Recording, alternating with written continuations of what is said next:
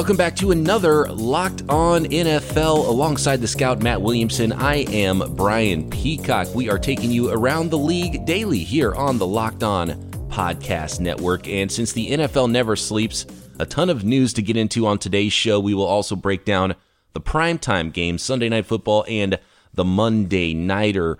But Matt, first, I think we should just dive right into the latest news that came down Tuesday morning.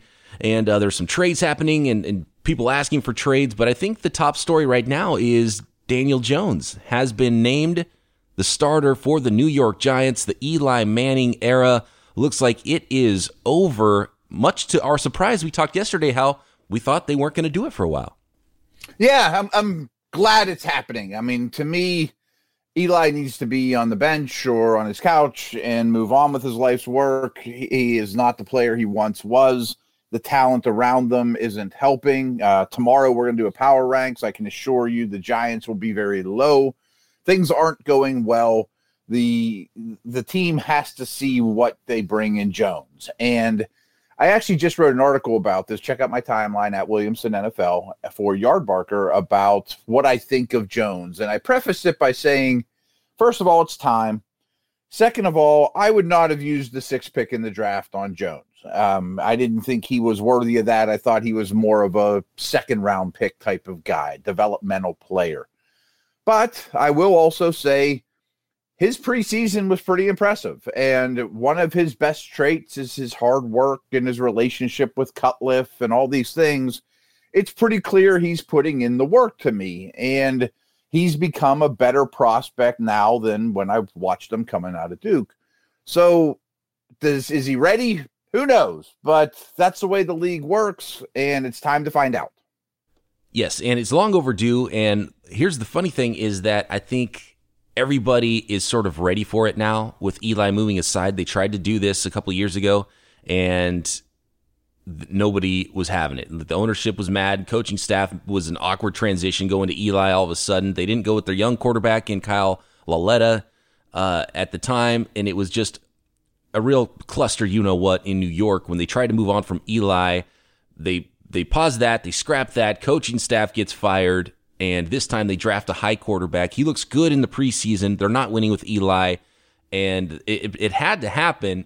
I was wondering if they were ever going to do it, but now it has come. And I wonder if, like you mentioned there, the preseason play of Daniel Jones helped accelerate that timeline for the team when they saw him play. And they're like, look, he's playing pretty good. We've got to see this guy, and we've got to get him in there.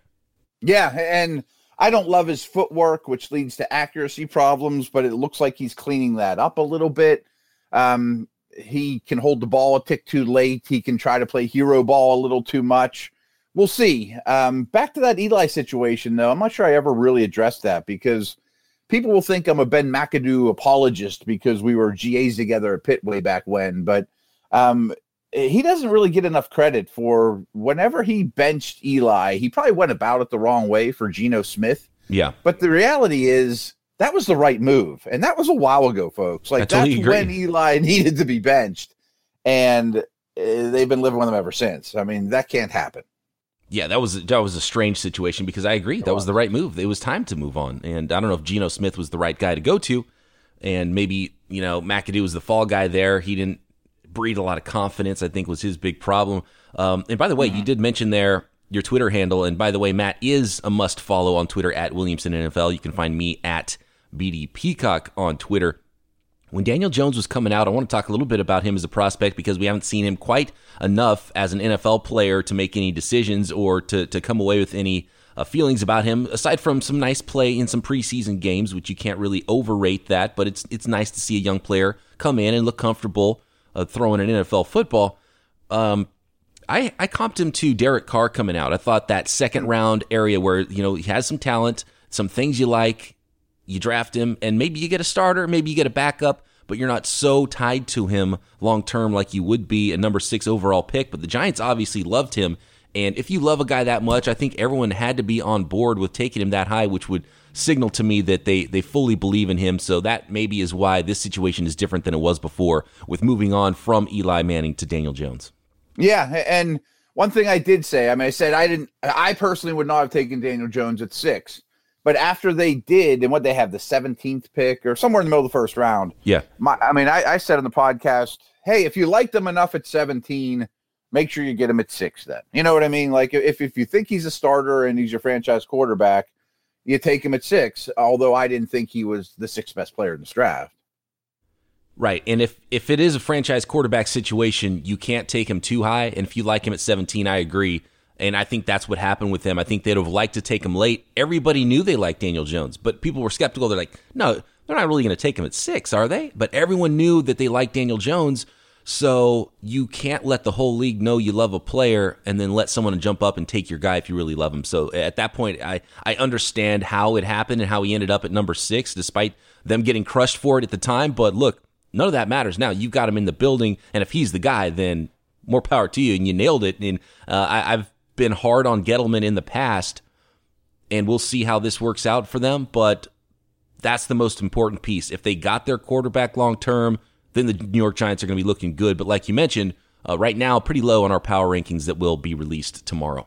And thus far, it's working out well for the Giants. He's passed the preseason tests, but it's a little different when you play against an attacking Todd Bowles defense in week 3.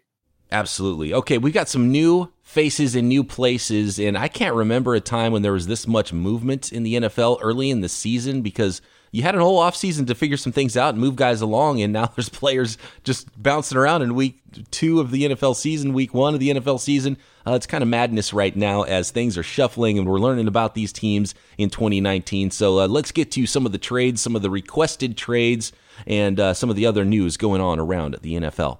This podcast is brought to you in part by Mack Weldon. Mack Weldon is better than whatever you're wearing right now. For 20% off your first order, visit MackWeldon.com and enter promo code LOCKEDON. Folks, it is a new season. The only thing that hasn't changed where I'm putting my money down on all the games. MyBookie is the only place to bet on football every weekend. MyBookie has better bonuses and more prop bets than any other sports book, period. This year, they're hosting the first online handicapping super contest. First place is guaranteed to win at least $100,000, and it only costs $100 to enter. All you got to do is pick 5 NFL games against the spread every week to climb the leaderboard and score your share of the huge cash prize pool. So, folks, I would only recommend a service to my listeners that's been good to me, and absolutely MyBookie fits that mold. MyBookie has live in-game betting on every NFL game. They've got the most rewarding player perks in the business for you and your fantasy guys out there. You can even bet the over-under on how many fantasy points a player will score in each game. I love that feature, by the way. Up to $1,000 first deposit bonus. You double your first deposit. Use our promo code LOCKEDON to activate the offer. Visit MyBookie online today. That's MyBookie. And don't forget to use our promo code LOCKEDON when creating your claim. When you're creating your account to claim the bonus. Again, that's locked on, 2 words, locked on. Bet, win, get paid.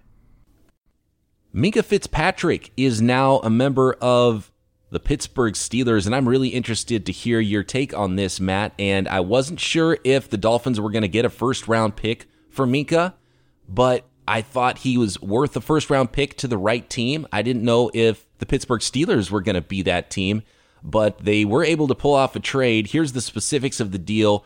The Dolphins move Minkah Fitzpatrick, a 4th-rounder in 2020 and a 7th-rounder in 2021, to the Steelers, who give up a 1st-rounder in this coming draft, a 5th-rounder in this coming draft, and then a 6th-rounder in the 2021 draft. Overall, Matt, what are your feelings about that trade for the Steelers and the Dolphins? Yeah, and it's important to mention those other picks, too, because it is more than just Minkah for a 1. I mean, a 4th-round Dolphins pick is a top 100 pick. I mean, that's the end of the 3rd round. Yeah, that's the first pick on day 3. Right, exactly. So there's value there. I mean, so they moved up substantially in a couple spots in the draft, too. So that's noteworthy, at least. Here's what I think of him as a play. I'm going to go on a long diatribe here, so bear with me. I'm going to talk Steelers, and it's a big move, and I'm a big fan of the move. The player, to me, he supposedly complained in Miami about being asked to play too many positions, and that was a huge red flag for me, saying, I don't believe you, Minkah, because you played every position in the book at Bama. You are the ultimate team guy, a Saban favorite, tough as could be, well-respected leader. I think you just went out of Miami. You know, like, so I don't know what what that's all about. But originally when the deal went down, I thought, wow, they finally found their big slot corner, somebody that can line up on Keenan Allen and Wes Welker, as well as Evan Ingram and Travis Kelce. You know, they can play near the line of scrimmage, can help versus the run. But then Sean Davis went on injured reserve today, and he's the free safety. And maybe their plan is just to stick Minkah in center field and have him only do one thing, but try to excel at that one thing. Like when you make a really good dinner, just keep sticking with the lasagna you make. You don't need to try to do new things. Maybe, because Davis is a free agent after the year, and I don't know that he'll be back. So maybe Minkah is just the free safety forever, and that's possible. Or he could be both and be Malcolm Jenkins, a guy like that has a corner background, can come up near the line of scrimmage, can cover the slot, can be your deep middle. So the usage I'm not 100% on, but the player, to me, I was shocked he lasted to 11 last year. I thought he had a really good rookie year. He's very cheap. I mean, he's very cost effective and then you pick up his 5th-year option, if he's as good as you think. So you have the guy for 4 years. I mean, so it's a great financial move. It does cost you a 1, and trust me, Steeler Nation right now is going, that might be the 2nd pick in the draft. Like, holy cow, we can't give that up. We're not going to win any games ever again. The Steelers are terrible. If you watch these games, Williamson, how can you trade it for this dude?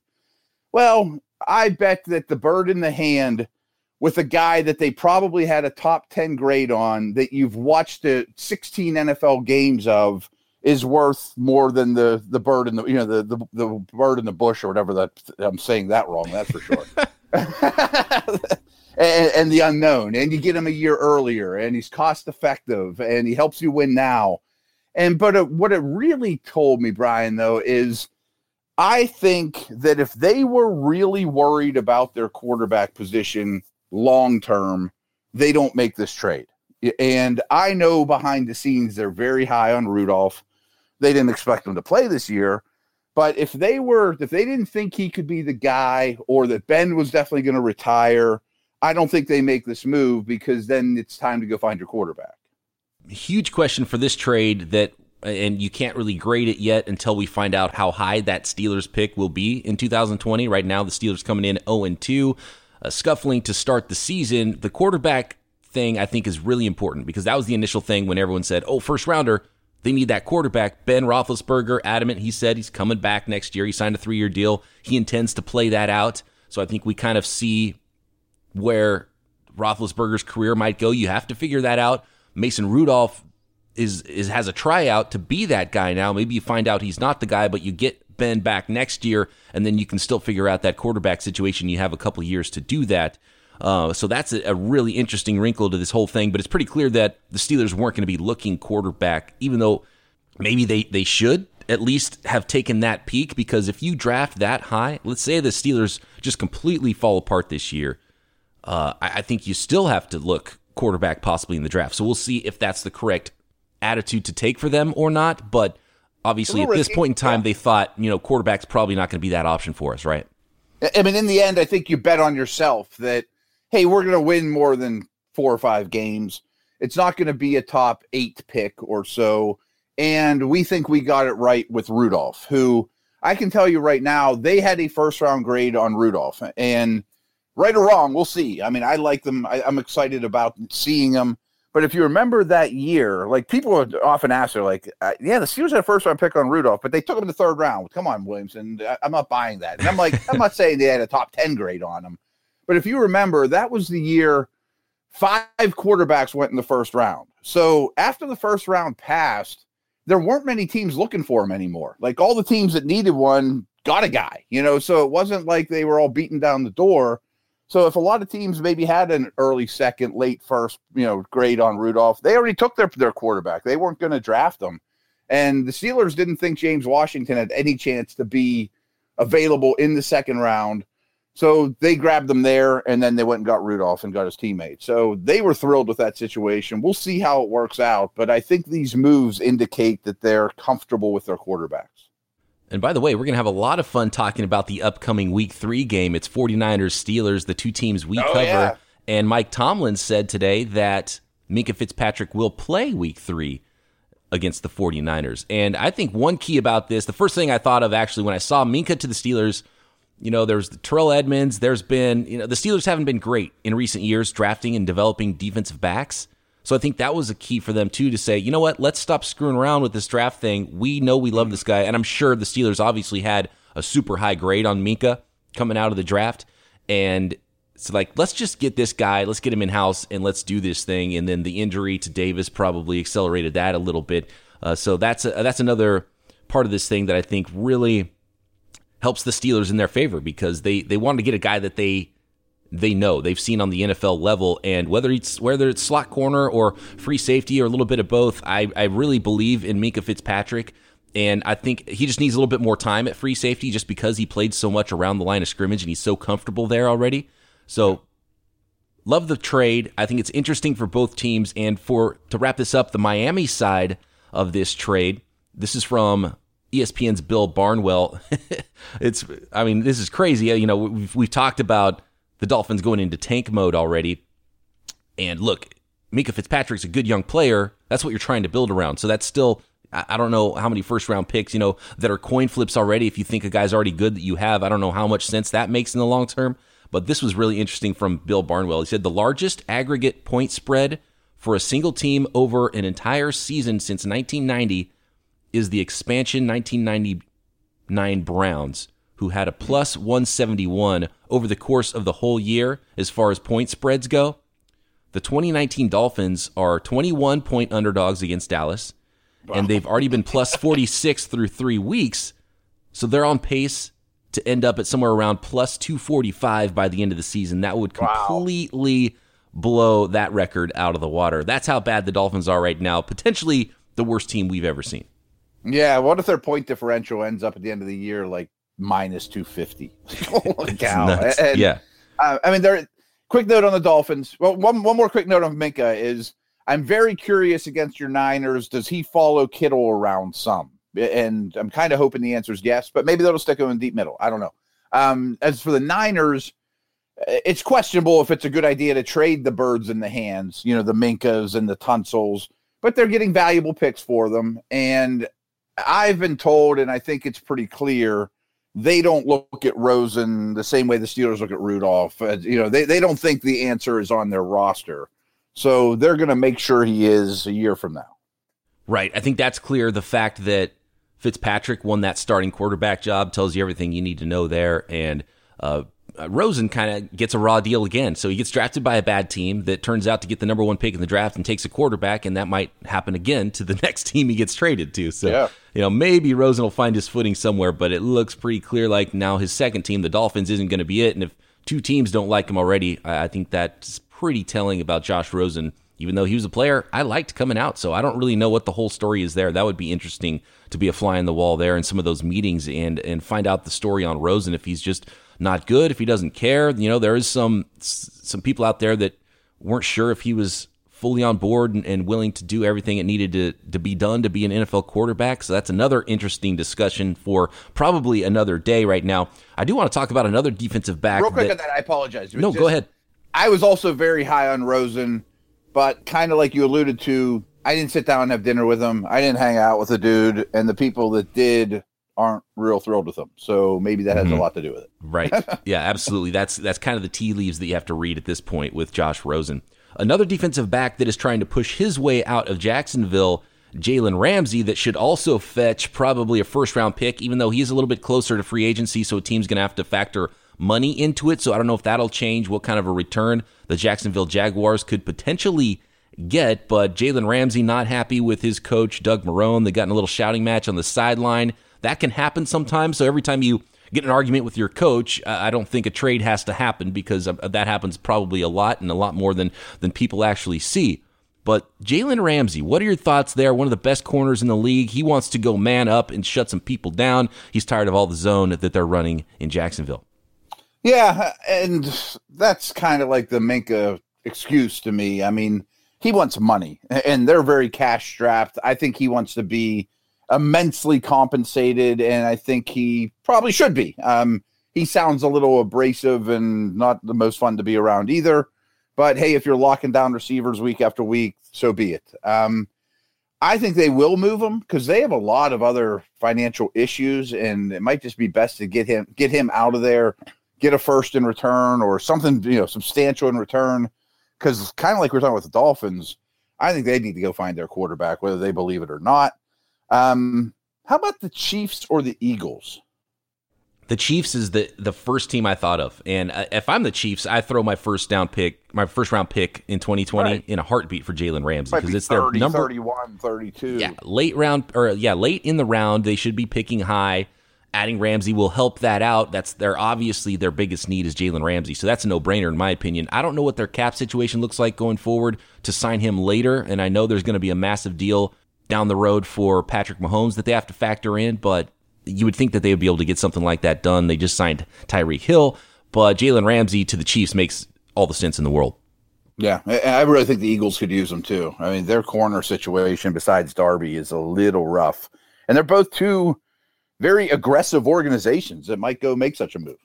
That's a big part of it too. Their team's trying to win now, so when you're a good team, when you're picking late, and you want to go win. So go win this thing. Who cares if you give up a first-round pick if it works and you're winning titles because of it? And I think we've even seen the Patriots in recent history just be like, you know what? Drafting is hard. Let's trade these picks and get some players here that we like. And then every time the Patriots are on the clock, I fully expect them to trade down because they're just all about quantity when it comes to picks. And then that gives them the flexibility to move some picks if they need to. So I like that sort of idea when it comes to the draft. Not being overconfident in your ability to draft so much that the picks are so valuable that you end up hurting yourself because you aren't flexible at all in moving them. But if you are able to move down in the draft, that helps you to add more, then you can trade them easier, and then the whole thing just becomes a lot easier, and you can help yourself win when you need to, and a situation like this arrives, and you can pounce on a deal that could really help you out a ton. So Jalen Ramsey, stud player that, in a vacuum, worth more than even Minka. I don't know, just because of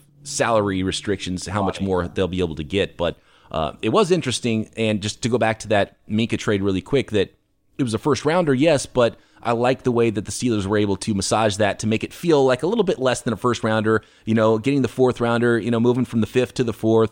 It helps to get rid of it. Yeah, just the way they were able to make that happen and make everybody feel good about it. It's like, a first is a lot, and it's like, okay, let's swap a fifth and a fourth, and then a sixth and a seventh. It gets a little convoluted, but they were able to make it done and feel a little bit less than the first rounder, but the Dolphins were able to get their pick. Obviously trying to set themselves up to go get that quarterback. Yeah, two notes there. First of all, the draft is hard. You've said that, I think, twice on the podcast, and maybe in the offseason we could talk about that. Like, I'm all for building through the draft, but even the best drafters miss a lot of players. Yep. And the Steelers also are going to get a comp third pick for Lev Bell leaving. So they know that they're going to have some mid-round picks. They're going to have some flexibility. Maybe they could move back into round one if need be. So it's not like the cupboard's bare. Well said. Let's move on. Let's talk about these primetime games. Sunday Night Football. It was the Eagles at Falcons and the Monday Nighter Browns at Jets. Well, hello, everyone. I want to tell you about our new buddies at Vivid Seats. Well, I'm fortunate enough that I can go to any Steeler game whenever I want, and I don't go to other NFL games. I also have a pretty good source through my Steeler contacts to get the concerts. But Penguin season for me is right around the corner, and I'm going to be using Vivid Seats a lot to go with my buddies. So I'm pretty excited about it. I want to tell you about it. Vivid Seats is an online event ticket marketplace dedicated to providing fans of live entertainment with experiences that last a lifetime. With Vivid Seats, listeners can watch their favorite teams and artists perform in person, earning credit back on all purchases made through the Vivid Seat app via the Vivid Seats Reward Loyalty Program. Vivid Seats helps fans find their seats to any of their favorite live events, sports, concerts, theater, and more, stand-up, anything you want. All through the Vivid Seat app. It's very easy. Vivid Seats offers great prices with an easy purchasing experience as well as an in-app loyalty program, Vivid Seats Rewards. With rewards statuses ranging from MVP to Hall of Famer, customers can earn 10% up to 16% credit on all their purchases through our app for the month of August. Go to App Store or Google Play and download the Vivid Seats app. Fans are automatically enrolled in the Vivid Seats Reward loyalty program and will enjoy credits on all their purchases as part of the Vivid Seats Rewards. All Vivid Seats confirmed orders are backed by a 100% guarantee, of course. So this is something you absolutely have to do. And when you go, enter our promo code KICKOFF, all one word, all caps, at checkout to receive a discount of up to $100. I mean, so why wouldn't you? Enter our promo code KICKOFF at checkout, and you get a discount of up to $100. All right, Matt, we weren't able to get to those primetime games yesterday, so let's talk Sunday Night Football, Eagles at Falcons, and it was the home team, the Falcons, that were the underdog in this one, and they were able to knock off the Eagles 24-20 on Sunday night. Yeah, unfortunately, these two night games, the teams in green, we're talking injuries and injuries and injuries. Yeah. And unfortunately, around the league right now, Big Ben, Breeze, injuries have become to the forefront, unfortunately, here just in week 2. And I'm not saying the Eagles were, I mean, when we do power ranks, the Eagles will be ahead of the Falcons to me. And I just thought they were killed. People going left and right off the field. I haven't seen something like that in a while. I don't know how bad they are. But I do think the Falcons deserve credit. I thought Ridley, Julio, Ryan, they all showed up very strong. And I think that's pretty clear. They're better at home than they are on the road. And 0-2 would have been a big hill to climb if you're in that division. Absolutely. And the Eagles have some problems of their own, even though they're a team that, I expect to be at the very top of this thing in the NFC when it's all said and done. The New Orleans Saints is another one, and some teams sputtering right now. Injuries are a huge factor in the NFL, and man, I mean, I don't know if you have any more thoughts on the Falcons or the Eagles, but that Jets team, man, that is a debacle there. I don't think Adam Gase is the guy. I see him on the sideline. I was surprised how quickly they signed Gase in the offseason. You lose Darnold to mono, which is something that you just can't ever factor in, and he's going to be out a month, even though he'll probably feel good. But they talked about it on the broadcast with you could rupture your spleen because your spleen swells up when you have mono, and it's like, what the hell? You could die if you play too early, even though the illness part of it is over and you feel good. So who knows when Sam Darnold's going to get back? Trevor Siemian comes in, immediately gets hurt. Now you're down to Luke Falk, and I don't know what they're going to do at quarterback. They got to add another quarterback in New York. But aside from that, the team just looked awful anyway. And Greg Williams' defense, he calls out a star player on the Browns and just makes himself look stupid. Honestly, and I know they changed general managers in New York, but if I'm the GM in New York, I can't fire that coaching staff fast enough and try to get something right to save this thing and right the ship going forward for Sam Darnold's sake, for your franchise's sake. And I wonder how Le'Veon Bell feels right now about signing in New York. Yeah, and the defense didn't have C.J. Mosley, who you gave a gajillion dollars to, and he's a good player, but you'll probably regret that. Or your third pick in the draft in Quinnen Williams. They were really, really shorthanded on their third quarterback who had no business being there. As for Gase, I have mixed feelings. When they made that hire, I was shocked, and I was kind of, that's odd. But I did think that, we laugh at this Dolphins team in 2019. Well, he won 8 games with them last year. You know what I mean? Like, he's won games with Tannehill as his quarterback, and he's an odd bird, and I could see why people don't like him. But there are some results without many cards in his hand as Miami's head coach. So I'm going to stick with that at least. How about the catch Odell makes? Right at the beginning of the game, the one-hander, holy cow. And then he busts the 70-some yarder or whatever, too. Going back to the Big Apple against a team without corners. I think I said when we previewed the game, if the Browns don't dominate this game, it's going to be a red flag for me. So I think they're back on track. Right, yeah. And Odell just flashes. He just makes big plays, and he wasn't really a huge part of that game aside from those 2 big plays. But obviously when you rip off, I think it was 89 yards maybe, and showing off speed, showing off that the footwork that he has. But there's always something that accompanies Odell Beckham, and it's never like some big scandalous thing, but there's the visor. He's trying to, he just wants a little tint on his visor. It's like, why do you need a little tint on your visor? You know it's illegal. And then he's cramping up also, and he's had that soft tissue problem. So that's a little bit worrisome when he's like, oh man, hopefully my legs don't give out where I'm trying to score this long touchdown, and he's cramping up, and he's had a lot of hamstring issues and things like that. But I did love that interview where he was just like, well, I'm happy I'm okay. Like right. Him and Julio are always fighting something. It's rough, but he's so fun to watch, and he can the way he plucks the ball out of the air one-handed. I didn't even think.